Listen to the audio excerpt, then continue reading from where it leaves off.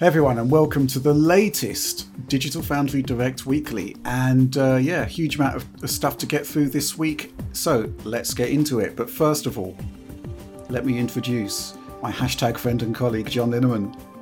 Hey Rich, I guess you could almost say, as always. I think I've been on almost every one of these so far. Yeah, I think we've both missed just one. Yep, and, that's right. And of course, a DF Direct Weekly wouldn't be complete without Alex Battaglia. Yep, I think I've missed one or two. I actually can't even remember anymore. Yeah, you've been on most of these as well, I feel. It's the thing we do. And as I said in the chat this morning, Alex, I really like talking to you. So thank welcome. Thank you. Let's jump straight into the news. I think we should begin with the biggest game release, Resident Evil Village. Lots to talk about on this one. The main video will be up now, and I'm interested in your thoughts about this because both of you guys actually covered this game. I looked at the demo. John, what do you think? So I do like the game a lot. I think it turned out great. And for the first video that's already up on the channel, obviously we focused on the 3 new generation consoles because it's pretty clear that trying to tackle every console in one video is it's not so simple, and I'd rather get the information out as fast as possible. But in general, I think Capcom did a phenomenal job with the optimization in this on most platforms, and we finally have the full answer to that table they released a while ago with the confusing 4K 45 and the 1440p 30 stuff. And I mean, what we've learned is that the game just doesn't actually have a frame rate cap. So it just kind of runs unlocked on everything. And anything that said something 30 is actually more like 25 to 40, just kind of super variable. So that's like the Xbox Series S, which I tested in ray tracing mode. It's really bad. It's very unstable. Yeah. Mm-hmm. But the other 2 consoles though did really well in this regard. Mostly, like throughout the duration of the game, they actually mostly hit 60 FPS with ray tracing enabled, except in specific sequences. Like there's certain, like you kind of saw one in the demo where you're just in the village area. When you look in a certain direction, you get drops. There's also that specific scene at the end where you go through the window, there's drops, stuff like that. But then there's this one lake sequence that was pretty heavy. That this is the heaviest part in the whole game by far, where the frame rate's just under 60 most of the time, and it shows that the Xbox has a slight advantage here. But it looks it's an interesting scene because there's the last part in my video. I originally showed it. I actually had to. It's during the actual boss battle. I had to blur out the sequence and put some text over it to say, see the results in the DF Weekly. And that's because I was afraid of crossing the embargo or something. It wasn't clear what they meant about a certain section. So I was like, well, we better play it safe. So here it is. This is what I was talking about. It's this boss battle here, and specifically with this acid rain effect that drops where suddenly you have like rain particles everywhere. It's already a heavy sequence with ray trace reflections in the water, and it just kind of tanks the frame rate pretty hard on all the machines. So, but honestly, aside from that, like performance aside, and I will say, like without ray tracing, the performance is so good in this game. It's basically flawless. Like it's so perfect in a way that we don't usually see, and I think they kind of, Capcom deserves some serious credit for that, for actually delivering what is effectively a locked 60 frames per second experience. But beyond that, the game itself is just beautiful. Yeah, I mean, I've got a couple of notes about this. I do want to talk about the ray tracing because I'm not quite sure what to make of it, and I really want your input on this. But first of all, you're talking about a locked 60 frames per second there, John. And you're right, it is. Series X, PS5, and Series S gets pretty close with ray tracing off. But when you compare ray tracing on to ray tracing off on Series S, there's a big gulf there. So I'm wondering if that difference actually translates onto the Series X and the PS5, and whether what we're actually seeing with that locked 60 frames per second is actually a huge amount of overhead that isn't being tapped into. Oh, I'm sure there is a huge amount of overhead, which is why we're getting there, I'd say. But the ray tracing is kind of done in a way that it's relatively lightweight, I think, and this is how they're able to target 60 at such a high resolution. So the actual reflections are like 1/8 resolution or something, like very low res, and it seems to scale with your output res. So like Series S, the reflections are lower res still because 1440. But honestly, so it's weird. The reflections I don't think are great, but the local GI stuff is actually pretty nice. I think Alex and I have talked a lot about this, kind of going back and forth with just, it does kind of give you a little bit of that bounce lighting from some local lights. And like I did an example in the video where you could see the sun, well, the overcast sky coming in through a window. There's no artificial lights in the room. It sort of bounces off this green tablecloth and gives this area kind of a nice hue. And also stuff with like foliage where, this was actually a huge one where when you use the non-ray tracing mode, they just use their screen space AO solution. And as is often the case, it kind of draws these like black outlines around foliage, and you can actually see it separated slightly from the branches. And that's correctly shadowed with ray tracing enabled. But I will say this with the caveat, when you actually look closely, the differences are clear. But when you're actually just playing the game, it actually feels pretty subtle in a way where it's like, if you're not looking for it, it looks really good either way. So it's kind of like, this is one case where I might say that you'd want to play with ray tracing off just to get that perfect frame rate. But I kind of went back and forth because, sometimes it was fun to see the difference. But in general, this isn't like a game changer like with, say, Metro Exodus, where the new remastered version where like it's like night and day. Like it's such a huge leap forward in terms of visual fidelity. This is not that kind of a difference, but it is nice. But I guess the big thing though is that obviously this was limited for consoles in some ways, as we can see. But Alex, you've been testing the PC version and have found some not so positive things, I guess. Yeah, I do feel like they do deserve some praise for implementing 2 ray tracing features, and I think scene dependent, it can be pretty nice change, especially the ray tracing GI component. But I think the thing I found out really easily on PC, and you'll see it in my video when it comes out, and it explains a lot of the game's performance, that it doesn't scale really at all any higher than the console versions.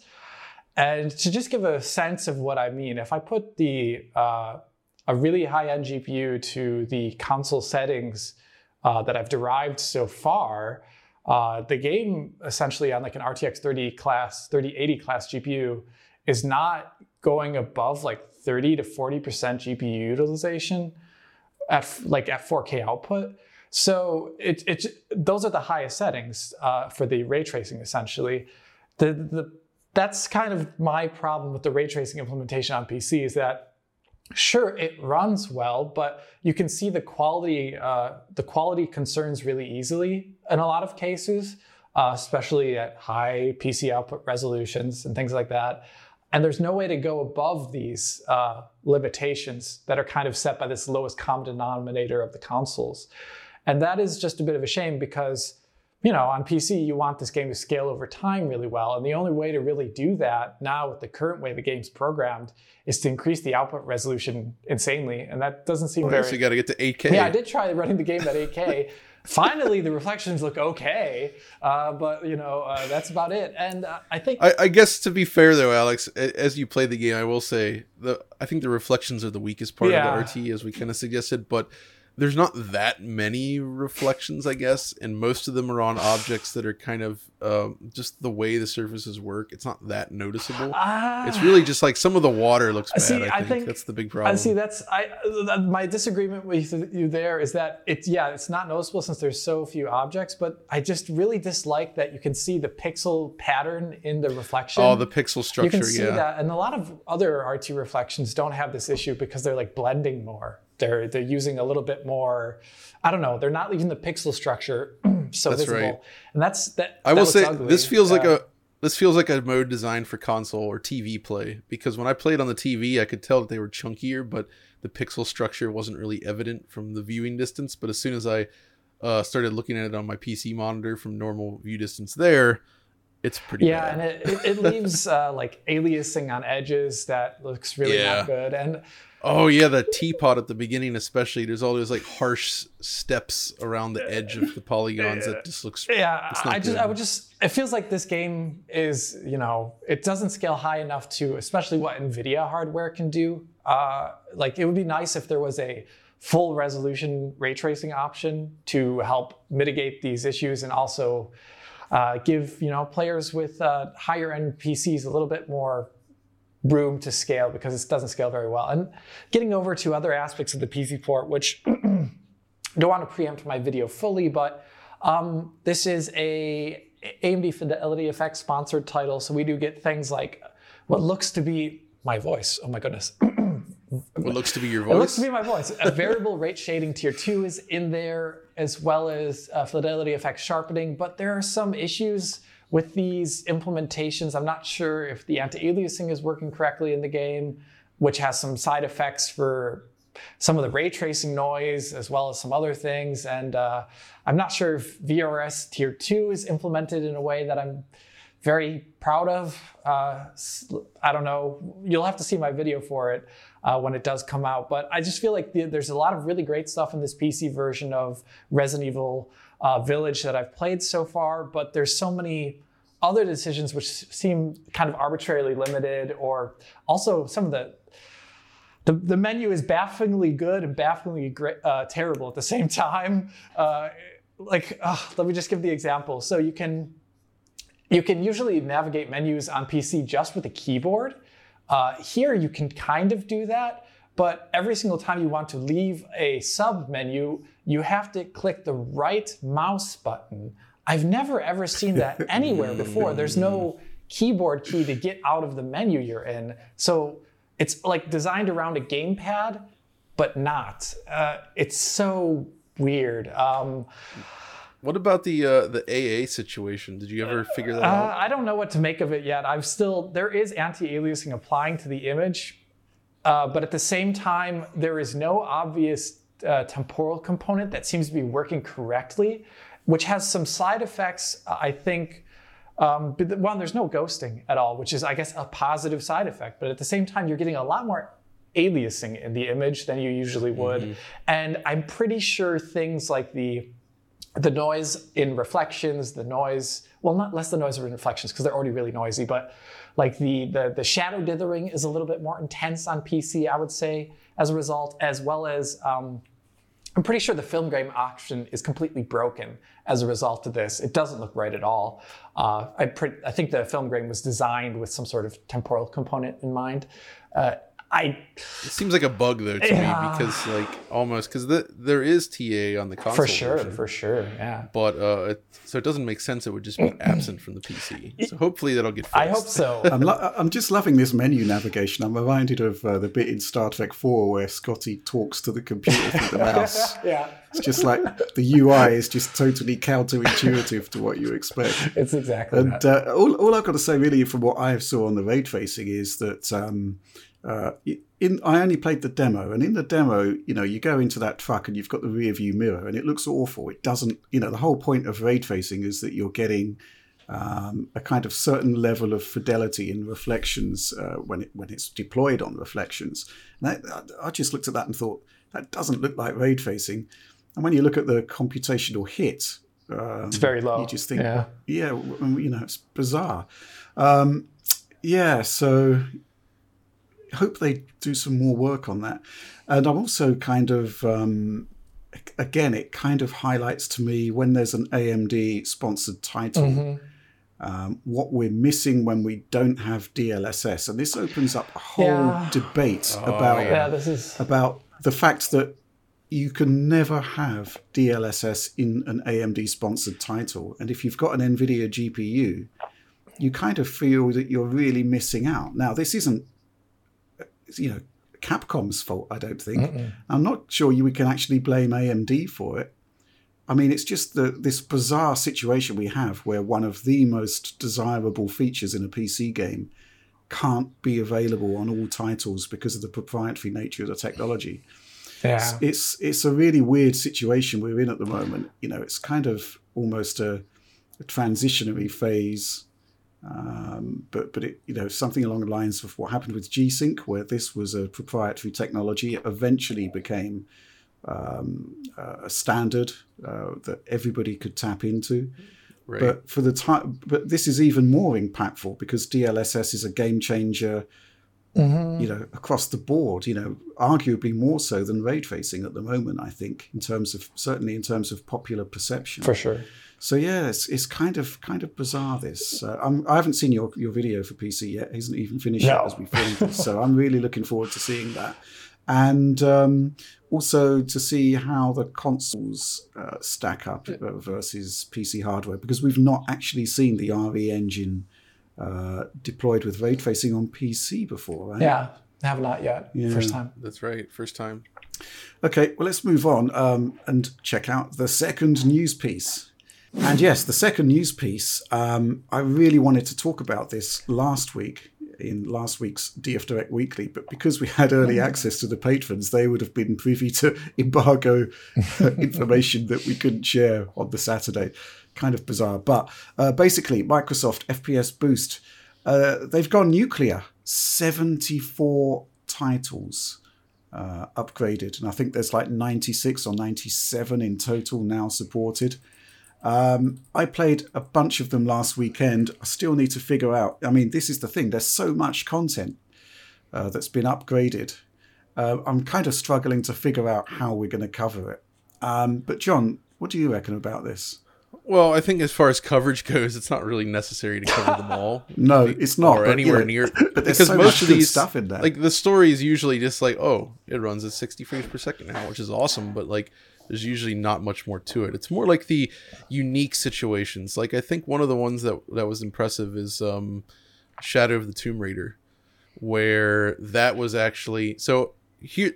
Many of these titles, when they add FPS boost, if you're playing on Series X, they fall back to the Xbox One base mode, which so that means reduced resolution, detail, and all that in trade for a higher frame rate. But Shadow of the Tomb Raider is one of the examples where you retain all the 1X enhancements and the higher resolution, and the frame rate has been boosted, and it looks really nice that way. I have to say, I checked it out after Richard was like, "You should look at that." I was like, "Yeah, this is a this." I mean, it basically feels like a proper, I guess now current gen conversion of the game, if you will.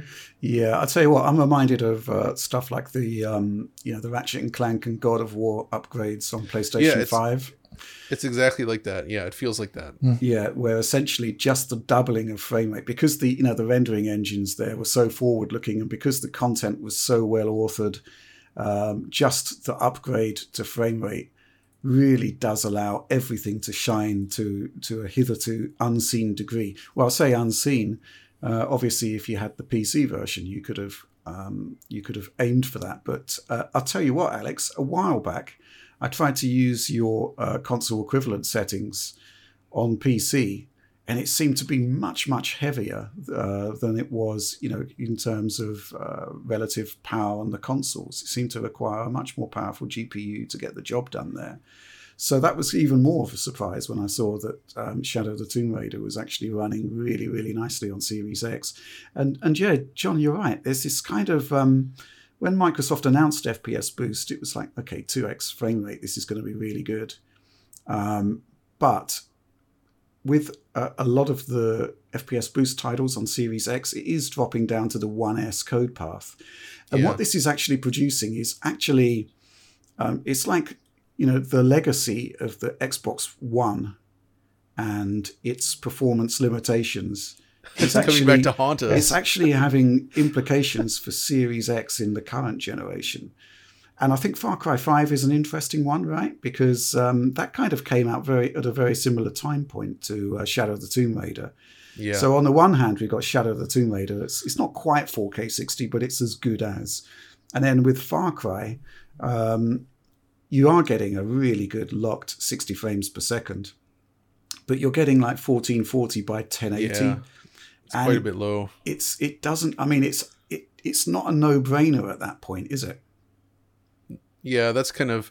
So it really is kind of hit or miss, I'd say, depending. It was the same with Titanfall 2 was interesting, where that was 120 hertz, right? And I tried that out myself, and I was like, it feels really great, but it really loses a lot of image quality. And it's just kind of, so it feels like it would be interesting if there was some way to find a middle ground there. I don't know if that's feasible or not, but like, I don't know. But I guess, you know, on the flip side, there's smaller titles that really benefit a lot that you might not expect. Like Hollow Knight, for instance, got a 120 hertz update. And that's a game that just, you know, that looks phenomenal on any platform due to the nature of its art. And that feels so good at 120 hertz. 120 hertz for platform games is actually one of the best uses of 120 hertz, in my opinion. They just feel so good and responsive. I really like that. I was also, some of these titles also, like, you know, like Deus Ex Mankind Divided's on here. And that initially confused me because I was like, wait, that received enhancements. And it's like, wait, no. It was 2016, so it got a PS4 Pro patch, but it never got a 1X patch, unfortunately. So it is kind of one of those situations where you have to go through this with a kind of a fine-tooth comb and look over it. Although I will say, one of the ones I guess it's kind of interesting is Assassin's Creed Unity was on here. And that one, we had shown that early on as supporting 60 hertz if you played off the disc because the frame rate was uncapped. But the original launch version is very buggy. So now they've essentially unlocked it so you can get 60 hertz on both Series X and Series S. And it is the latest version, so a lot of the bugs are essentially fixed. So that's actually one of the last Assassin's Creed games that I enjoyed. It has its problems, but I kind of like it. So, you know, there's actually a really curious case in there with, what was it, Gears of War 4? That one's a little confusing. I don't actually know what that is because I need to check that out. I didn't check it out, unfortunately, but there already was a 60 FPS mode in 1X. Yeah, that's right. So I guess this is taking the 1X 30 FPS mode and pushing it up. No, I don't think so, because it has the little check mark saying it's off by default on Series X, which means it probably switches to base 1 mode. Yeah. So I'm not really sure, and that's 1080p. Yeah. So I'm like, wait, wouldn't this just be the same? Right. I think what's happening here is that basically this is aimed primarily at Series S. Okay. Which for does, Series S users. Which should be like 1080p 60. And without that FPS boost, they'd be limited to, you know, dynamic 1080p 30. Well, it would be 1080p 30 with the extra horsepower. So that, yeah, there's another interesting example there. I haven't actually looked at this yet because I need to borrow your account to do it, John. But the Evil Within 2 gets FPS boost too, and that has an unlocked frame rate mode on Series X, on 1X already, which translates to Series X. So I think what that is actually doing is, first of all, opening up the mode, which I don't think was available, the unlocked mode, on Series S. But what I'm kind of curious to see what it's actually going to do on Series X versus just the standard unlock. Yeah, because it has the check mark next to it, so it seems like it would switch back to base 1 mode on the Series X. So it feels like, to me, like you actually would not want to enable FPS boost in this instance. Just use the in-game. It does sound like a downgrade, doesn't it? Yeah, it does. Yeah. So use caution. Yeah, but you know, there's some great stuff in there. I really enjoyed Dying Light at 60 frames per second, even though it is a really old game. It's running on the 1S. Goose Game is a 120. Yeah. There's also Metro is 120. There's also Shadow Warrior 2, which that's a game that should just never be played at 30. So Well, yes, but again, it didn't receive a 1X enhancement, and so I would contend it's a game that you don't want to play at 900p either. And what about Mad Max is an interesting 120, right? 120 on Series X. 120 on Series X. So that's going up from 30 frames per second. So that's actually really nice. I haven't actually tried that one. I do want to try it, and I think it's one of the overlooked gems of the last generation, in my opinion. Certainly from a graphics perspective, it was cool. Yeah, really, really good. Yeah, and I think this is kind of what I like about FPS boost, regardless of all of the hashtag caveats, is that a lot of these games from the last generation, they they still hold up. They're still really good. I mean, I played Dying Light for a good part of an afternoon last weekend, simply because, for two reasons. First of all, the game is really good. And secondly, I was kind of Googling its release date because it was so far ahead of its time. It was doing some fantastic things for the time period it was released in. And it's just stuff like anti-aliasing and possibly the lighting that kind of holds it back a bit. But, they could remaster that game tomorrow and I'd be all in. They could also push out the draw distance, which was one of those cases where it was lower than low on PC. On the PC. They really reined it in for the consoles. That was like but the first. Although I will say, fun fact about Dying Light, the game was not released in Germany. Yeah. Wow. So it feels illicit somehow. Copy of Dying Light. It's like me using to get any of the id Tech games recently, since they're all so hyper violent. To get the non-German versions, I always had to use what do they call those, VPN clients and stuff like that for months at a time. I feel like a lot of this stuff has been rolled back recently, so Good. No more an issue. But it's frustrating. Yeah. I think the last thing I want to say about FPS Boost, in the Slack channel yesterday, I shared that tweet from Phil Spencer where he was running AC Unity with co-op. And that said two things to me. First of all, I didn't realize that co-op still worked. I thought it had kind of just died a death. Secondly, I'd never played it co-op. I kind of really want to give it a go with you guys because, it's kind of like the route not taken with Assassin's Creed, because I honestly think... up. Yeah, and and then obviously the next point from that is, well, if it works on Xbox, does it work on PC? Could we do this at 4K 60?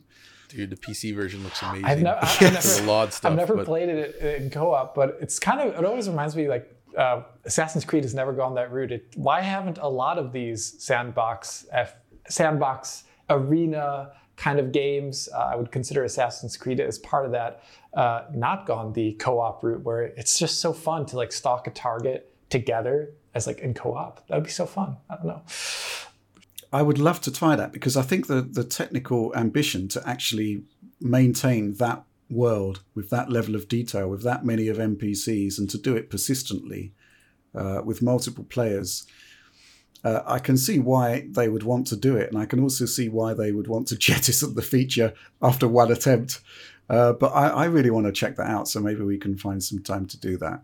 But yeah, FPS Boost, eager to see more.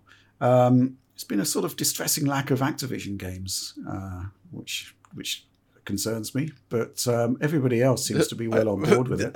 I've never heard that distressing lack of Activision. Distressing lack of Activision.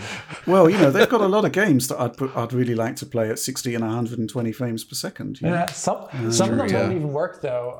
At it, Infinite Warfare has a 90 FPS lock on PC that cannot be gone around because it breaks the game's physics. So some of the Call of Duty titles actually may not be able to even do 120. They might break. So the next news piece, I don't really know what kind of expert insight we could provide on this. Just the circus, the circus surrounding it, the show, the remarkable legal disclosures. It's the Epic versus Apple face-off, where it's kind of unseemly in a way, but the dirty laundry of the industry is being paraded out for everybody to look at. And, special call out to Tom Warren from The Verge for just highlighting all of the juiciest details in all of the legal disclosures. And there was the whole legal disclosure about Sony's crossplay strategy, which was supposed to be a sealed document, which was just publicly released. There's a lot of dirty laundry out there. I'm really just enjoying listening to Tim Sweeney get grilled on stuff, but a lot of it's really weird, obvious stuff. It's Mr. Sweeney, do you know what a game console is? What is Eurogamer? Yes. What is this? This is the PlayStation 5. Stuff like that. What is Eurogamer? Do you know what that is? Yes. And I'm just he's just sitting there just all right. I just to talk about the cross-platform play fee on the Sony side of things. I think it's unexpected just because we're talking about massive corporations here, especially ones with such monopolizing positions. I guess it's not so surprising that they would be into that kind of thing. But it is disappointing because I could imagine for certain games, like smaller indie titles or fighting game communities, where you have I would say you're not always sure what your split will be across PC, Xbox Series, or a PlayStation or Switch even. And then if you have to already have these small communities and then have to pay a fee to make sure that the community stays open and large, then it is a disincentivizing against that. And it could actually negatively hurt niche games more so than your Call of Duties or your Fortnites, my goodness. So that's the one thing that actually I find really sour about it. Yeah, I mean, we are kind of seeing, how can I describe it? Basically a lot of corporate positioning that we kind of were dimly aware of, but we're actually seeing it laid bare in black and white. And it's kind of a bit unseemly. And I hope that people do take a look at these documents, because there is a lot of gatekeeping. There's a lot of people that are emotionally attached to mega corporate brands here for some bizarre reason. And yet, Twitter users? Yeah. Well, you're talking about the court doc. Oh, see, right. Sorry, I got confused there for a second. No. It is. There's basically it is the fact that this is fundamentally a business, and people are basically protecting their interests.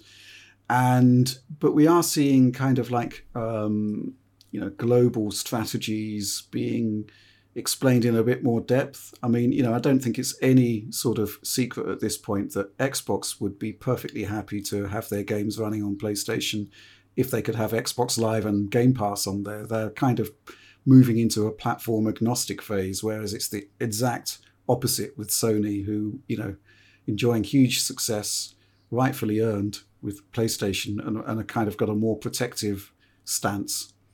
It's just kind of interesting to see all of these documents released, but I agree that the legal discourse and the colossal waste of Tim Sweeney's time with this questioning is kind of bizarre. There is in terms of PC stuff that's been revealed that's interesting, and also really just question marks everywhere. There was the documents concerning what the buyout costs were and the amount of costs for most of these were smaller indie titles, as well as to make them EGS platform exclusive or EGS giveaway games essentially, and the numbers there for what the indie developers primarily were given to make their game free on EGS versus the amount of copies given out and amount of users accrued for Epic. It looked almost completely unfair in a lot of cases to these indie games, where it looks like they were getting really negative. It was just kind of like, it reminded me of like, here, little indie artists, we'll give you this small exchange of money for publicity. And that's what some of this looked like. Others numbers in there were much more positive, I think. They paid them in exposure, basically. Yeah, that's what it felt like, some of the stuff. Specifically, oh my gosh, some of the games were just like $50,000 for $50,000 USD pre-tax or whatever. For how many copies of the game? My goodness. But other developers, it seems like they got a okay deal in comparison. So I don't know. I don't like any of the money hatting anyway in this PC space at all. So I don't know. Well, I think the thing about the indie things is that the question is how many of those people would have actually paid for the game anyway. I have no idea. I know. Yeah, that's the question. Thing. But there are some eye-watering numbers there. The Borderlands 3 deal. I mean, how much did that game cost to make? Because it looks to me like Epic paid $150 million for platform exclusivity. For store they pretty much, I think they funded the game, basically. Yeah, I mean, which is like astonishing. I had heard about this figure in the past, and I was like, it was interesting to see here, and just like, okay, well, they really did pony up for this. I mean, I understand why Gearbox would take that deal. Yeah. I mean, come on now. If somebody's like, yeah, we'll just pay for the game. You're just like on one platform. It's like, Yeah, you just put it on your little store. That's what they do. I was also kind of amused at the $1.5 million for Arkham Knight. Yeah. Considering its history, yeah, considering the history. I mean, you'd think that a small fraction of that $1.5 million could have been used to go back and maybe spruce up the game a little bit. To be fair, though, I feel like the game's pretty much fine now if you have a high-end PC. Oh, yeah. Just for the time, though, it's yeah.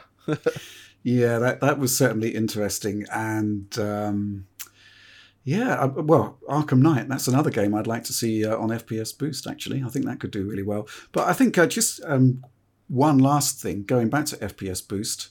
John, it's really interesting that we haven't seen any of the resolution boosts that we actually saw when we were at the Microsoft campus. I forgot about that. They've actually gone straight for the 2x frame rate, which they did mention at the time, but they didn't have any demos to show us. So I'm kind of interested in what they're doing there, because maybe we'll talk about this on a direct next week or soon thereafter, because there were some interesting things that we picked up there in terms of resolution multipliers and such that I kind of really want to see deployed on legacy titles. Yeah, we actually saw that running and get to mess around with one of them as well. And it's a title that people would love to see get that boost, so I'm not really sure. Well, let's move on to our final news topic of the week. So, Returnal. We love it. It's awesome. Oh, yeah. It's so good. But there are issues with the launch rollout. First of all, there is the hashtag developers vision angle. So, John, what's all of that about? Oh, gosh. I mean, fundamentally, I think this is just a lot of confusion over the way. So essentially right now the game is, if you close the game and restart it, your run is lost. So because it's a roguelike, you essentially are dropped back into the game, and from the beginning point, and you have to make your way essentially forward. If you die, then you go back. There are some permanent elements though, so it's not like you completely lose everything, mind you. The big problem though is that when you start the game, it says just use rest mode. And if you use that, you can come back and continue. And what people have been kind of asking for is just sort of a save and quit option, where essentially you stop playing the game, and just like rest mode, it just saves the position of everything, the current state of enemies. Only you would be able to close the game, and when you reopen it, it just picks up where you left off. So theoretically, that this could be done in a way that wouldn't allow you to cheat or mess with saves. It's not just about saving anywhere. That would ruin the game. But this would be a nice feature, especially because one of my favorite things is like just looking around at different examples. A lot of roguelikes use this, and in fact, the original Rogue from the 80s, right there in the manual, it has a save and quit option as well. So you can save your progress and continue. So it doesn't ruin anything. I actually think it was possibly a little bit of an oversight. Maybe it was a concern around the scoreboards. Maybe they could sort of make it so like if you use the save and quit, the scoreboard isn't active or something. I don't care about the scoreboard there anyway. But I feel like that would be fixable. The problem though, and this is the problem with the vision, I think, and why a lot of people have issues, is beyond the time thing. And it is annoying for us because, I was covering Resident Evil and trying to play Returnal. So I pretty much had to stop playing Returnal until I finished this project because it's like, oh, time to start work. I was in the middle of a run. I can't just like keep playing around when I need to get to work. So, but that's kind of unique to us, I think. But the other problem is that the game essentially is kind of crashy. I didn't feel like it was that bad when I first played it, but I have had a few crashes, and nothing too bad, but like a lot of people have been having way more of them. And also rest mode in general is kind of unreliable. Honestly, I've had issues with both rest mode and quick resume on Xbox. Like neither one works very well for me. Like it either fails, it crashes, you come back and the game just restarts for no reason. That's a common one. That's a really common one. Oh, I hate that. Like, it starts loading. Nuts. Maybe I'm playing go back to dash and then it starts loading again. It's like, what? Okay. I hate it. So these features, it's just not working well. So I feel like the fact that they specifically mention this when you start the game, but it doesn't work reliably. Also, sometimes even if rest mode works, the trophies would break and you wouldn't get trophies for certain things. I saw that with one boss, I think, where just like the trophy, I think there was supposed to be a trophy there, never popped up. Not sure what's going on. And then they've been patching it since, which by the way also kicks you out of rest mode. So it closes the game. But apparently they just released a new patch and then they pulled it. And I didn't actually know that they had pulled it, but that's something you discovered there, Rich. Yeah. I just saw it on Twitter this morning, and just heartfelt apologies from the developer. They're looking into the issues. I think it was corrupted saves. It's kind of a reminder that Housemarque is actually a relatively small developer with limited resources that have pulled off an amazing game here. But, you kind of start to see the edges fraying a little bit when, the game is subjected to, hundreds of thousands, possibly more users. I kind of think maybe a beta would have been the way to stress test that. It does. Here's the thing, though. The thing is, though, is despite these issues, I really want to stress that I think it's really awesome that Housemarque is getting this kind of attention in the first place. I love Housemarque games. They've been doing amazing stuff for so many years. But it feels like in recent years, like a lot of their games have just gone completely unnoticed. Like they put out this amazing stuff. Nobody cares. You don't see anybody talking about it. So the fact that there's actually passionate people talking about this now, and it's so good, that actually is heartening.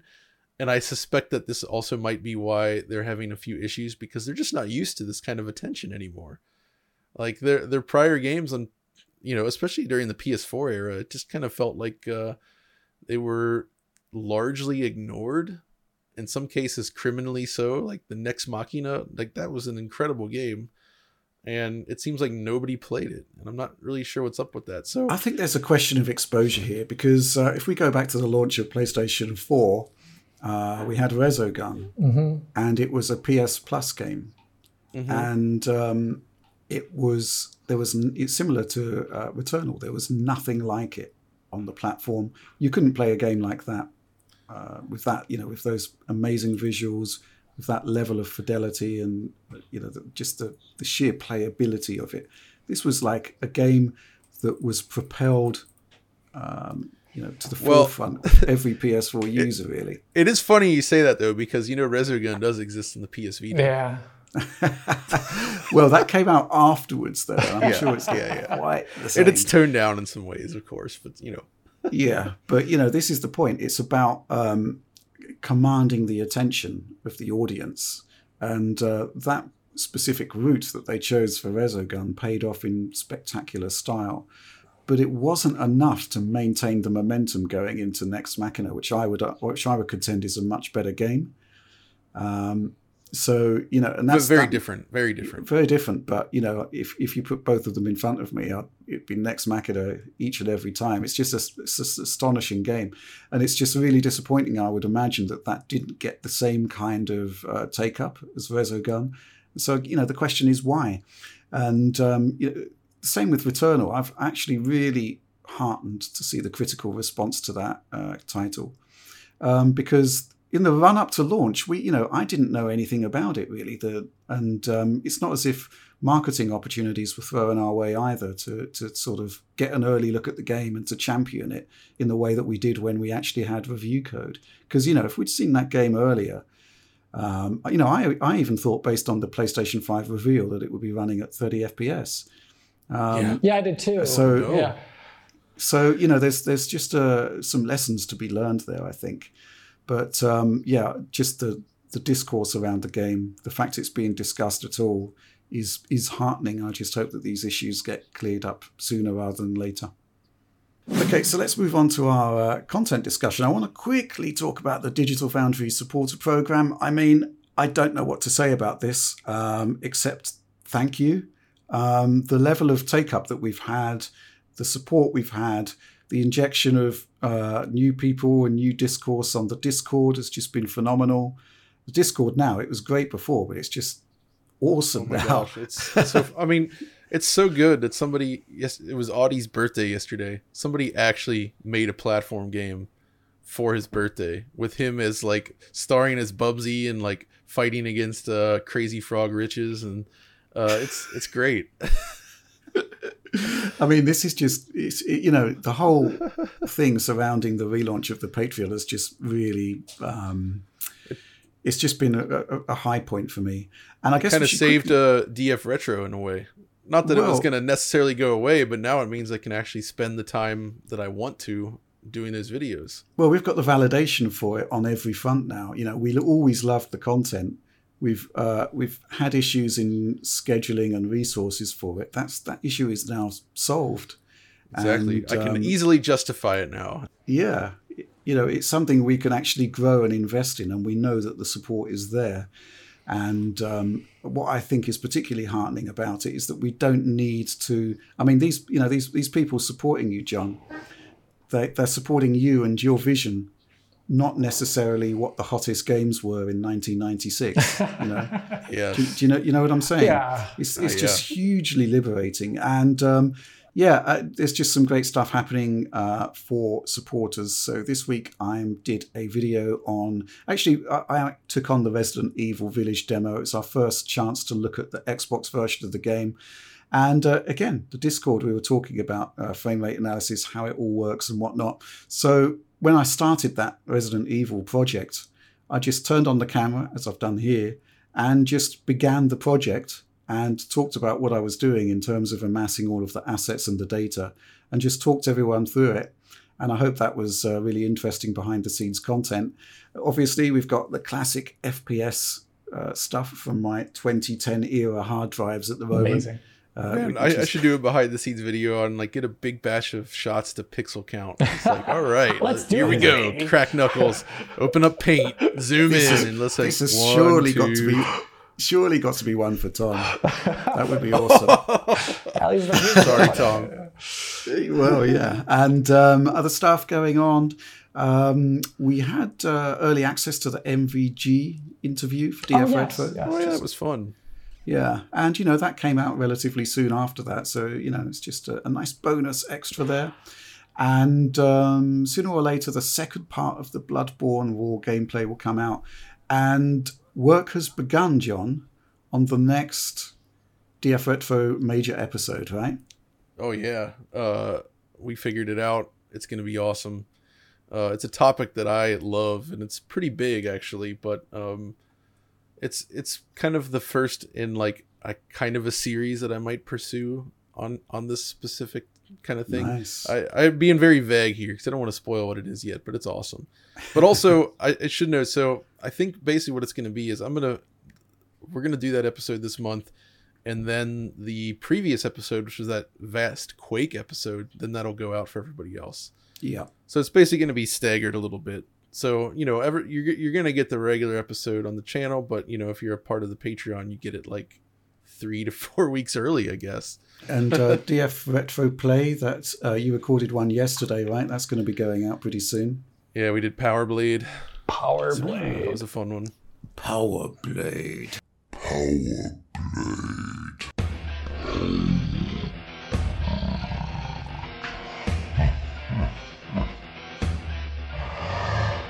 Awesome. So yeah, lots going on the Patreon side of things. Lots of discourse, awesome community, some nice behind the scenes content and early access. So do check it out. And speaking of content and discussion, we're going to be discussing, Alex, your Super Mario 64 raid facing video, which is I really enjoyed that. And do you have any sort of behind-the-scenes anecdotes about it you want to share? Sure, I guess I got wind of this over Twitter. I think in had to have been November of last year, and then I immediately shot Dario a DM or direct message or whatever, and I couldn't remember what DM stood for. I was like, DM? Then I just kind of got in contact. We talked a lot about how the rendering was working for a long time behind the scenes, but it was still so far away. There were so many basic things that had to be implemented to even work. And then the last essentially 2 weeks behind the scenes, I've had access to my own essentially the way the build works is pretty simple if you know how to use GitHub and things like that, but there was still also the rendering DLL that was missing from the GitHub. So Dario sent me over the rendering DLL, which is basically how it even does ray tracing in the first place. And then I kind of been fooling around with that for 2 weeks trying to figure out, okay, what do I even want to show? What is the interesting thing about this beyond the fact that it's Mario with ray tracing? And that took surprisingly longer than I thought it would. There's so much, with Metro going on, and as well as Resident Evil and Returnal. So it took a little bit, but then, compiled it out, asked John if he would talk to me about it, since I know John knows a lot about Super Mario. And it was just good fun. And kind of behind the scene anecdotes are that, I don't know, there's still so much that needs to be done. The quality that you saw there in the video is like way below what it will eventually become. There's currently, the game is not generating any motion vectors at all. So the denoiser is just kind of like applying. It doesn't really know what it's doing at all. That's just funny to think that it's like 1996. What's a motion vector? Yeah, exactly, right? So, it's like, they basically just had Z buffers. Like, seriously. Yeah. So there's... And not even that, only in some cases. Yeah, not every game, specific right? hardware. Yeah, like N64. And there's even N64 games that allowed you to turn off the Z buffer, right, John? Didn't you find that with, wasn't it Shadows of the Empire? That you figured that out? Oh, and possibly in the debug that menus, was it. if I can't remember exactly, but I think there was something like that where you could disable the Z buffer or something. Yeah, crazy stuff like that. So the fact this is even working at all, and there's a lot of steps that can be done already to improve the quality that Dario has in their mind, and it'll happen.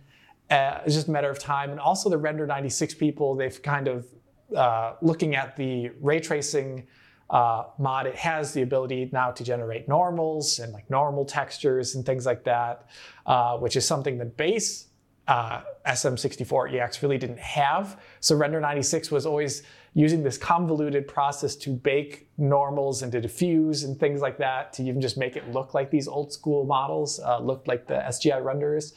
So now there's going to be like a new art process for Render 96 in time.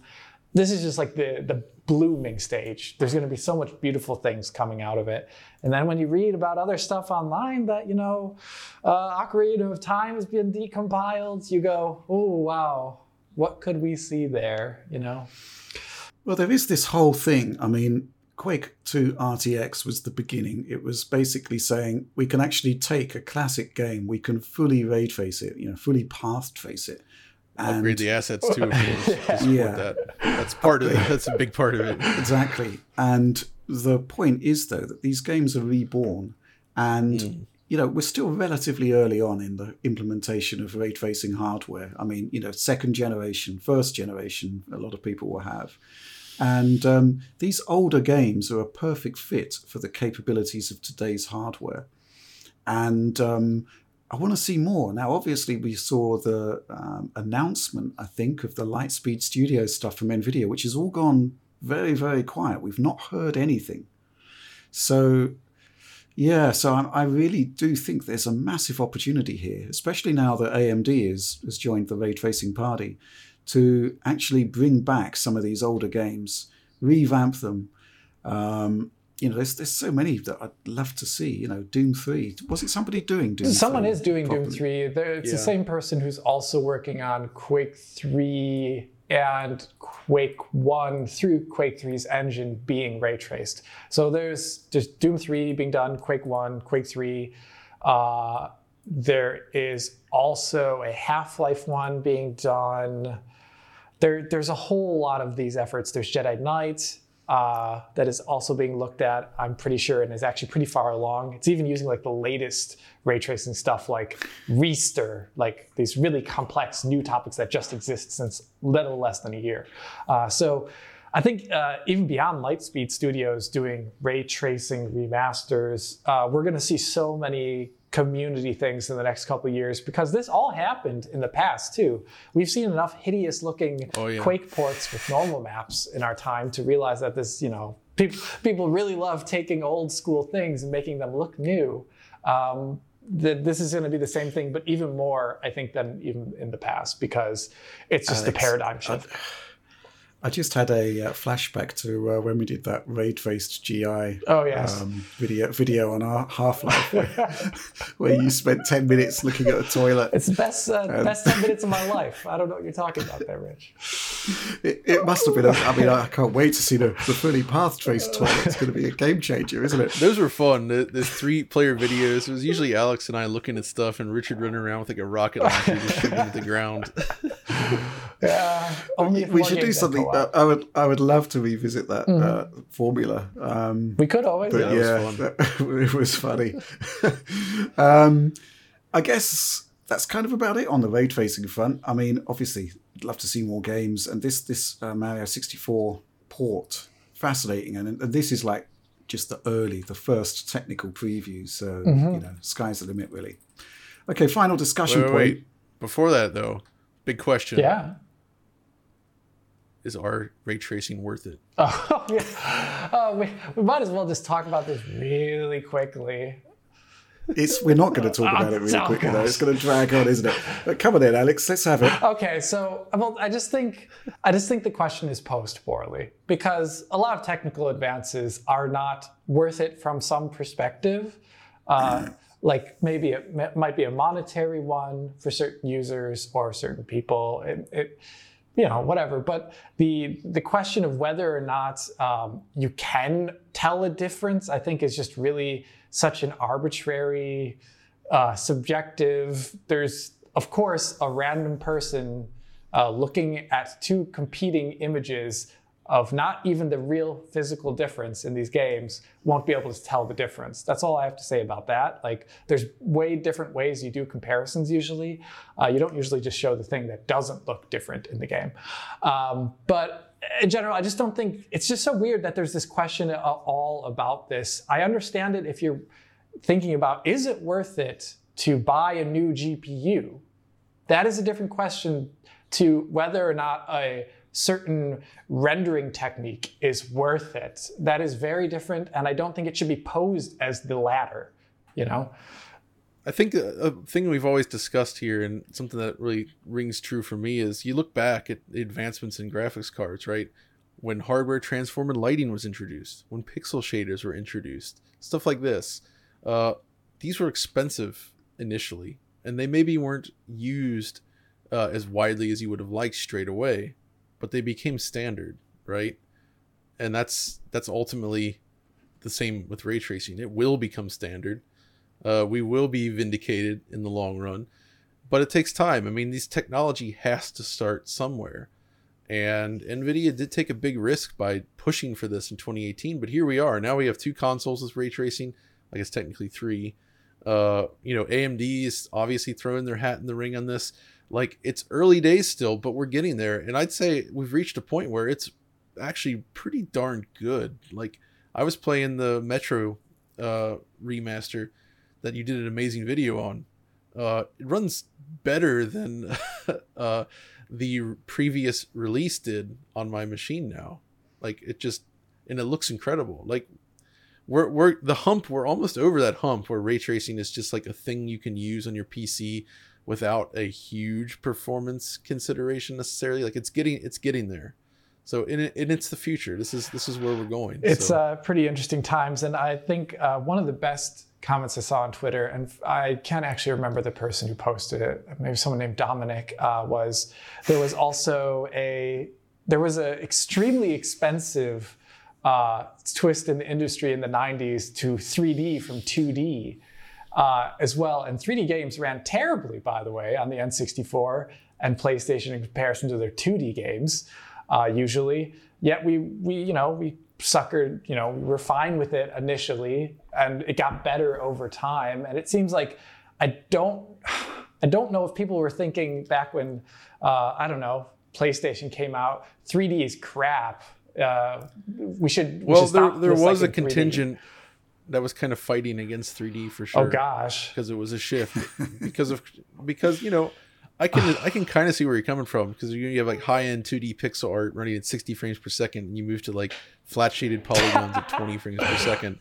You're obviously losing something, but again, it's about where things were going. Yeah. It's pushing ahead towards the future, and everything has to start somewhere. But it is coming whether you like it or not. Mm-hmm. I think the video was talking about whether RTX is worth it. I mean, DLSS is a part of the RTX feature set, and it's kind of established itself now as a must-have feature, really. It's really good. And this is opening the door to another frontier in graphics technology, and just potentially gaming technology in general, which is the rise of machine learning features. And that's huge. Everything starts somewhere, and we're already seeing with DLSS that magic is possible. What's going to happen next? Those guys who spent 5 years developing DLSS, they haven't just been sitting about iterating DLSS. They're doing other things. We're going to find out about that in due course, and I can't wait to see what's happening there. Anyway, that final content discussion point, Genshin Impact. Man, this was a bit of a case of bad timing, really, isn't it? Because we really wanted to cover the game for quite some time now. The arrival of the PlayStation 5 upgrade seemed like a good jumping on point, and it wasn't that great. And then literally, pretty much around the same time as the content that we produced came out, the game was patched. Now, usually when these patches come along, not much really changes. But with this one, my word. I mean, we're looking at, in some cases from just, back of the envelope calculations, we're looking at like over 20% increase in performance, which is just like, in some cases, I think we went from like, the 40s to locked 60. Yeah, exactly. I kind of feel sorry for Tom a bit here because, he put the effort into covering the game as he saw it. And then the patch came along, which kind of nullified the results. But we have got an updated video out there. And I think, we've kind of at least showed what the game is now. And this is the other thing that kind of is a bit frustrating from our perspective is that the videos that we produce stay online forever. And it's not really great when you've got bad data persisting that doesn't reflect an actual user experience. So we had to go back and do that. And that's the thing is usually games, when they're updated, the difference is usually minor enough where it doesn't warrant doing a new video. But in cases where something dramatic changes like this, then it makes a lot of sense. Yeah. And yeah, it's also just like Rich was saying, I feel bad for Tom to have to, work on a video and then have it almost be nullified right as you publish the video, because this has happened to all of us at some point in time where the kind of pulls back into the Epic versus Apple thing, but the video game industry is so full of secrets and hype cycles that you don't even know where a patch will be dropping and what it's going to do. So you have no idea that when you're making a video that the next patch will change the world and everything. So it's always a bit of a shame. And it just highlights how it would be nice to have a better discourse at times with developers about what a patch may or may not do and when patches are coming out. But maybe these are internal targets that they don't even know the actual dates for themselves always. So well, the Genshin one is fascinating because they put out a PS5 app, native PS5 app that was suboptimal, and within days it was mostly fixed. I have no idea how they even got it out in the first place. That's so weird. Yeah, baffling. But we have got the updated video out now. It does show the game in a much more positive light. I guess the big mystery from my perspective is how they did it, because the graphics look the same. I think Tom was talking about a optimization to streaming or something. What I do know is that on certain Unity projects, the developer can actually partner with Unity, and Unity can actually provide tweaked and customized versions of the renderer, which do produce some often dramatic performance increases. Maybe that happened here, maybe it didn't. We just don't know. We don't have any kind of visibility into it beyond the fact that the game is nigh on fixed now, based on... I'm sure Unity has a somewhat of a big stake in a game like this, because it is kind of a high-profile title. It's pushing Unity in ways that you typically don't see with such a large open world kind of environment, and I'm sure they want this to be as good as it can be. Yep, but as you're seeing the game now, that's how it is, and it's well worth checking out. Okay, so let's move on to supporter Q&A, one of my favourite bits of the show. And I spoke last week about questions that I wanted to roll over. And it's specifically this one from Concrete Llama, which is, I'd love to see that hacker alias in the Matrix. You know, Neo, Trinity, Concrete Llama. But anyway, the question is this. It used to be that console hardware within the same generation could vary quite drastically, but these days they seem to be very similar, particularly with Sony and Microsoft in Gen 8 and Gen 9. Obviously, this undeniably makes things much easier for multi-platform developers, but do you prefer the current approach, or miss, or even maybe see advantages to the old approach with wildly different architectures? John, I bet you've got some views on this. Oh, yeah. So from a personal perspective, I do think it's interesting with hardware variations like in the past. It's just more interesting to examine, to look at, and, you know, talking to people that worked on those consoles at the time. Sometimes it was frustrating, but it sounds like there was a lot of fun to be had there as well. But the thing is, though, is in the past, doing a general purpose computing device, whether it's like a, you know, just a general CPU or, you know, the graphics processor, the way to sort of shave the cost off on that was essentially pick and choose the instructions that you'd want to use specifically for a game console, rather than trying to do everything. But times have changed, and now it doesn't really make sense to do these kind of super reduced instruction set kind of things anymore in the console space. So, and also just in terms of like development of things like, you know, GPUs, you look at what like NVIDIA and AMD are doing. How do you compete with that anymore? Like there's so much manpower, research, and just development money behind this stuff. Like, I don't think that, you know, Sony or Microsoft could come in and be like, yeah, we're gonna fund a graphics chip that beats what these guys are doing. It's going to be more efficient. It's going to do, you know, I just don't know if that's possible anymore, or like even financially viable, worth it in any way. So like, I do enjoy what they did in the past, and I loved seeing that kind of bespoke hardware, but it was also just like something necessary for that time period, just based on the way hardware was. Yeah, I think there wasn't actually a kind of definitive route forward for the future of technology. There was a lot of competing ideas, a lot of competing technologies back then, and people made their bets. And it was to the point where, you know, with the Dreamcast, Sega actually had two designs in development at one point.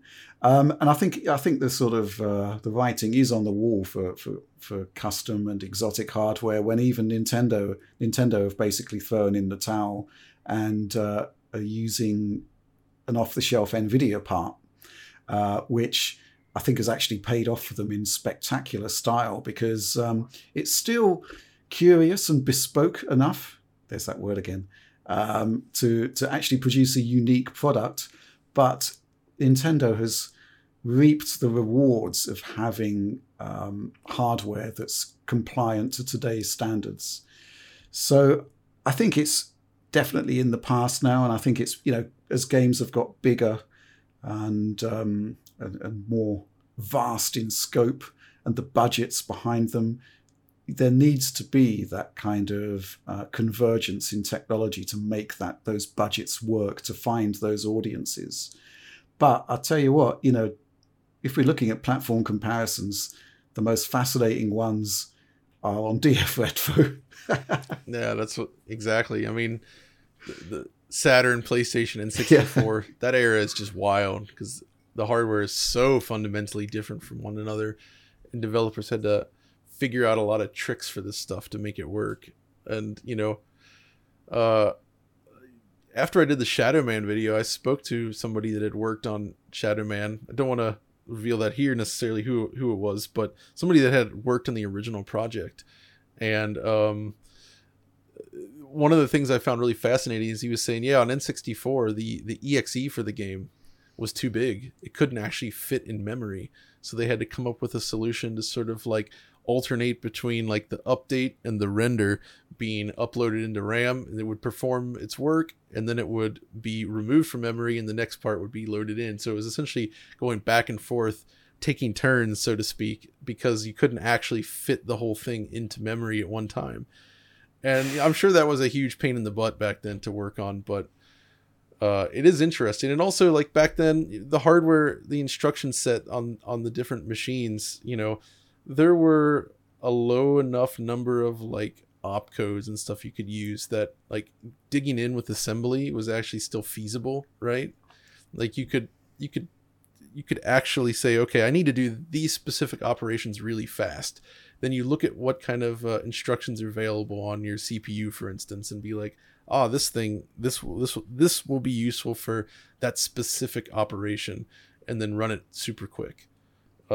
These days, I mean, I guess assembly programming would still be possible, but I feel like just like the instruction set is so vast and complex, and like I just can't ever see too much of a use case for it now, and it would just be very, very difficult, I'd imagine. It also gets in the way because the type of optimization you might get from that could be an optimization time spent optimizing something more generalized that will give you better wins, which is always, micro and macro. Another thing that is really cool part of this, Rich and both John already described it, that back then you didn't know what was actually there was competing technologies and different futures that were unknown. So you made your bets about like what you want to do as a console manufacturer. But now you have 20, 30 years of GPU and CPU development, and there's already so many things that are known to not work and work. And also you have an entire industry of like software on the side built already, like the way you model 3D objects, the way you compile things. It's all based upon this like huge shoulder of giants industry that's been going on for decades now. And you can't just come up with some exotic thing and expect people to develop games for it if there's no like software environment, no hardware inertia for like 20 years to actually know how to use it well. So yeah, I do like that time in the past when things were really different and it was just so fun and interesting, but it's so unrealistic now. So this is also one of my favorite things is when you look at like when the 3DO came out in like 1993 or so. One of the funny things looking back, it was a powerful machine, but it's handicapped in the way that it draws. It actually uses a frame buffer, but it's not fast enough to draw it in a way to like scroll a large tile map around on the screen. So like suddenly like 16-bit games that you'd see on like Super NES and Sega Genesis / Mega Drive, you couldn't really do those on the 3DO at 60 frames per second, which is why like, because they had specific hardware to do scrolling play fields. You couldn't really do that on the PC up until like the mid 90s either because of the way those systems worked. So like that's why consoles would use specific specialized hardware to accelerate certain types of operations you might want to do. And it was cool. But yeah, those days, they're gone. Okay, let's move on to the next question from Jonathan Hayhurst. Given the introduction of 120 Hz capable TVs and consoles, do you think a developer would ever make a 40 FPS game or a 40 FPS performance mode for their game? 40 FPS divides evenly into 120 Hz the same way 30 FPS and 60 FPS do, but could provide a nice balance between smooth performance and good visuals. John? Ooh. I feel like that's a little bit too bespoke, as they say, for somebody to actually consider including in there. I mean, I guess that's a weird one. I mean, theoretically that could work, but also I feel like there aren't that many TVs. Well, maybe I'm just trying to think. Like, I feel like most TVs going forward that support 120 hertz are also going to support VRR. So, like, why even bother with this? But at the same time, I guess if you wanted to make it demanding enough, targeting like a locked 40 FPS instead of like 30, it could kind of work, I suppose. I think while there's a preponderant, while there's so many 60 hertz screens out there, there's no financial justification for targeting 40 FPS game. You can't build your render budgets around it, I don't think. However, with that said, I am reminded of Control Ultimate Edition, where Alex, the photo mode turned off the frame rate cap. Now, this isn't entirely indicative of all in-game performance by any stretch of the imagination, but for the most part, it was hanging at 40 FPS or over. And it kind of says to me two things. One, maybe there is an argument, if the engine will support it, to have, the option to unlock performance. But, make it an option. Yeah, that would be nice. And secondly, the good thing I think about VRR is that it makes the concept of arbitrary frame rate caps a lot more viable. So, maybe if you are noticing the difference between, 40 to 60 FPS or whatever, you could, just lock in a 45 FPS cap. I mean, this is something you can do on RevaTuner, statistics server, and many other tools on PC right now. If you've got a VRR screen, you can just cap the performance. And for the most part, if your GPU is capable enough, you get an entirely consistent performance at whatever frame rate you want. So I'd say that there's I don't know, I'm kind of sort of interested in the concept of an advanced menu, a kind of here be dragons, do this all at your own risk sub menu that's within a game that developers might want to sneak in there, if only to future-proof the game for the next generation or future generations of hardware. Because I think we've seen that games with the option to unlock performance tend to get a really decent upgrade when you use backwards compatibility on a new console. We saw it on One X, saw it on Series consoles. So, maybe for the future, similar thing might have some use. Okay, Lumen, this is a question from Oliver McKenzie. He's back. Hi. Lumen in the Land of Nanite is an extremely impressive looking demo that debuted last year running on the PlayStation 5. The new features of the demo depend entirely on the massive amounts of compute power available on the new consoles and modern PCs. Do you think this represents a more plausible path for the near future of AAA graphics rendering than one dominated by ray tracing? Alex? It was using ray tracing already, just a different type of ray tracing, one that's less accurate and one that has certain concerns that are both positive and negative that I could go on for a while about. But it is already using ray tracing, just a less accurate form of it. So yes, I guess if, for example, if Lumen ends up for some reason, which I'm not even sure if this will be the case, being able to be cheap at what people would consider as good resolutions for next-gen consoles targeting 30 or 60 FPS, which has yet to be proven because we've only seen a single demo, then yes, it offers an alternative to using hardware ray tracing for similar effect, but with its own caveats, of course. The other aspect of it is nanite, which is, really high detail geometry for static objects in the world that are like opaque objects. So anything like rocks or buildings that don't transform. And that is partially going around. It's basically a software rasterizer at some degree. And so it's going around hardware, it's just doing it in compute. And whether that offers a viable alternative to the way we currently do AAA graphics, I don't know yet as well, because we've once again only seen this single demo. I think it's just a really awesome idea. And I think it's moving in a direction that the industry is going to go in the future with less discrete LODs, level of detail objects, and instead a progressive level of detail, because ray tracing is a progressive LOD, by the way. Lumen is not. So there's a lot of really cool stuff there. I think it's too early to say whether this is a viable alternative or not. Well, we've got another question here from Lee Morris that ties into this. Hi, I'm loving the new weekly show and the Patreon seems to be going great. Congrats. This might conflict with things you know but can't say. But I love that.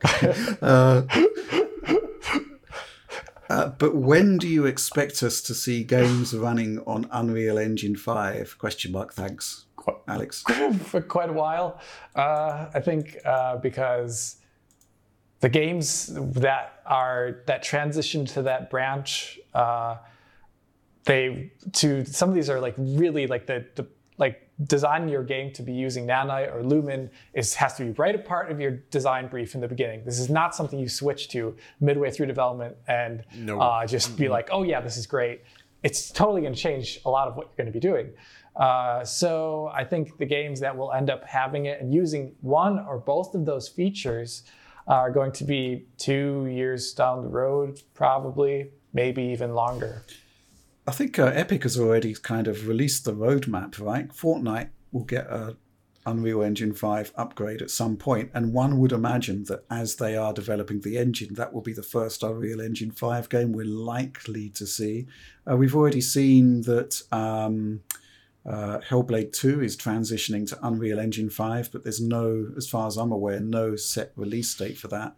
So it's all early days, isn't it? And I'm not even sure whether Unreal Engine 5 has actually had an early release. Well, it must have had an early release. I mean, isn't it kind of really just like Unreal Engine 5's building upon what they're already doing in UE4? They're just essentially rolling more features in. It's not like a giant shift to a completely new technology. Some of the technologies that it offers are a shift, but the actual, I think it is just a continuation. It is. It's just another branch above. I guess, what was I going to say regarding... like looking at last gen, I saw a really great post on Reset Era from a character artist. I forget where they work, but just kind of saying like it took a while for Unreal Engine 4 to be taken up and used in a way that we would say is great. And I would argue something like Gears 4 or Paragon, where like the moments where Epic with Unreal Engine can develop really great text. So you look at the tech and art, like the Kite demo and things like that, or Samaritan. But it took quite a while for those things to become performant and artist-friendly and not buggy to games to actually use them and look kind of like their tech demos looked. Usually takes like, at least from the Epic side, I always feel like 2 or 3 years after the announcement before it starts becoming ubiquitous. Yeah, I guess we just have to wait and see on that one. And obviously we'll be following that one with much interest. I think we're going to round off the questions here with one from David Hopkins. Are there any other original Xbox or Xbox 360 games you wish were made backwards compatible on the Xbox Series console? I would love to play Burnout 3, Crazy Taxi 3, Jet Set Radio Future, Super Monkey Ball Deluxe. Man, he's got a long list here. Skate 2, Tony Hawk's Underground 2. I guess he wants to play those on the consoles of today. So, John, what do you reckon? Wow, he's been thinking about that a lot. Huh? I would actually, thinking about it, I would like to see the Otogi games from the original Xbox on there from Software. Those are quite solid, actually. I would enjoy that a lot. I agree. Jet Set Radio Future, we've always wanted to see. I just don't think it's ever going to happen. And I suspect it's due to the music licensing issues, because music licenses plus Japan equals pure chaos, from what I understand. I would love to see... Dang, some of the... Again, a lot of this stuff is just like licensing issues. Like I was going to say Outrun 2006... or Outrun 2 itself would be amazing on that, but Ferrari license that probably prevents that from working. I would like to see, and I don't even know if FPS boost is available for original Xbox games. That would be interesting, but something like, the Breakdown from Namco. I was a big fan of that one. That would be cool to see that FPS boosted and with a higher res. Heck, I like Blinks, the original Blinks. Like, they got a lot of negative attention, but it's actually a cool little game. And I think that would benefit as well, among others. And then, there's just a wide range of things to think about. But what about like Time Splitters at 120 hertz or something? Yeah, that would be cool. It's always surprising to see some of those titles like Time Splitters. I'm actually surprised hasn't been brought back in some way through back compat. And also, I always feel like it would be really cool to see Doom 3's initial port brought up again, because it's very unique. It has like its own Doom 2 and Doom 1 ports in it, I think, as well too, along with the co-op mode that's very rare. And there's like all those James Bond games from that time period that no one plays anymore, but they existed and they were on all like the PS2, GameCube, Xbox, and who's played those in 20 years? I haven't, obviously. So those would be kind of titles I'd be interested in. Shadows of the Damned is another one that's already backwards compatible, but it's just 720p, whatever, original frame rate. I'd like to see that boosted and a higher frame rate because I love that game. Never got a PC port. Well, I'll tell you what, John, there is the opportunity here. Obviously, there was Microsoft's program to enhance 360 games for Xbox One X. I don't think they're done with that. I think that there's more opportunities there to actually go back, take Xbox 360 era games and make them better for current gen systems. And I'll tell you what, looking at the FPS boost games, pretty much everything Assassin's Creed related runs at 60 frames per second up to AC Unity, except AC1. And but that does have a 4K mode on Xbox One X. So I would really like to see that 4K mode from One X getting the FPS boost treatment. So, you get a full 4K 60 on that one. I think that would be great. And I just think the concept of going back to the Xbox 360 era, which was, it was a golden era, I think, for Microsoft, to actually go back, revisit those games, make them better, expand the catalogue of the One X enhanced titles, toss in FPS boost.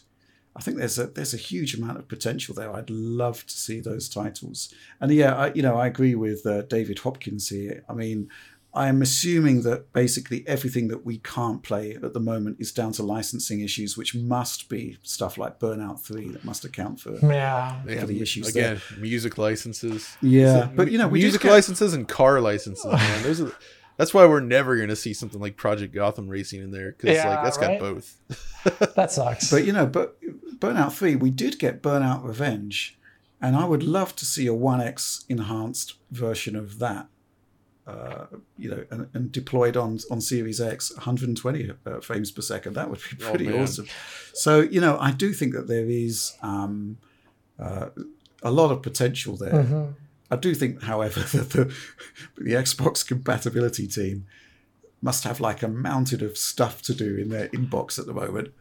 And but what I think is really exciting is that the possibilities there are really exciting, and Microsoft are keen to follow through, I think. I think in comparison to the other manufacturers, I think Microsoft has the easiest route to make sure that none of their backwards compatibility catalog becomes lost media, unlike the other ones, because they started later and they already have emulation layers set up and all these things. So it'd be really cool one day if every single original Xbox game could be purchased or still played or popped in a disc in an original, like in a Series X. That'd be really that would be cool, Alex. That would be great. The problem is I feel like original Xbox has not really gotten the treatment it deserves, I think, because compared to the 360, it's only like a handful of games that work. Yeah, on it's the so machines. Few. Most of the library is not compatible. I would love that. That's a shame. Because the original Xbox is a really interesting machine. And it had a surprising amount of Japanese developed games as well. So it's a fascinating time. I have to wonder, actually. I mean, I do think that the licensing issues are basically related to digital licensing, the concept of moving existing content onto a new format that wasn't originally envisaged. So, I'm wondering how bespoke, there it is again, to individual titles the emulator layer is, and whether they could just, throw open the emulator to work with disc-based games. Very curious about that. That would be cool, but I think it's because they have to download something that makes it tricky. It's not just running from the disc. Yeah. So point. Unfortunately, I feel like the concept of love is not compatible with the concept of licensing. Think about playing MechAssault. I mean, MechAssault is one of them. Is it? Is MechAssault back compatibility? Or MechAssault 2 even? I actually don't know. But those are games that are pretty unique. I mean, it's way different than MechWarrior. But fun in its own right. So I guess that's it. I guess that's the end of the discussion for now. But I think there's a lot of potential there beyond what we've already seen. And hopefully we'll see Microsoft deliver there.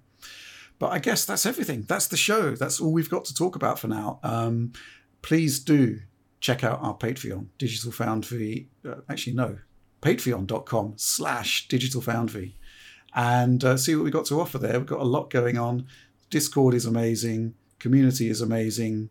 lots of little behind the scenes stuff that you're going to love if you love Digital Foundry. If you're kind of like a more casual viewer, maybe it's not for you, but it's there. Check it out. And John, Alex, thank you so much for joining me on this one. Anytime. Of course. It's been a bit of a weird week because there was a public holiday on Monday, so it kind of feels like we sort of got a day lag on everything. It's for you guys, maybe. Alex and I over the here. German holidays. Yeah. Wow. Yeah. Yes, but thank you for joining me on this one. Course. And as usual, if you did enjoy the content, please like, subscribe, share, ring the notification bells for instant notifications whenever Digital Foundry publishes a new video on the YouTube channel. We've talked about the Discord and the Patreon. It's all awesome. Check it out. But that's all from us for now. Thanks for watching.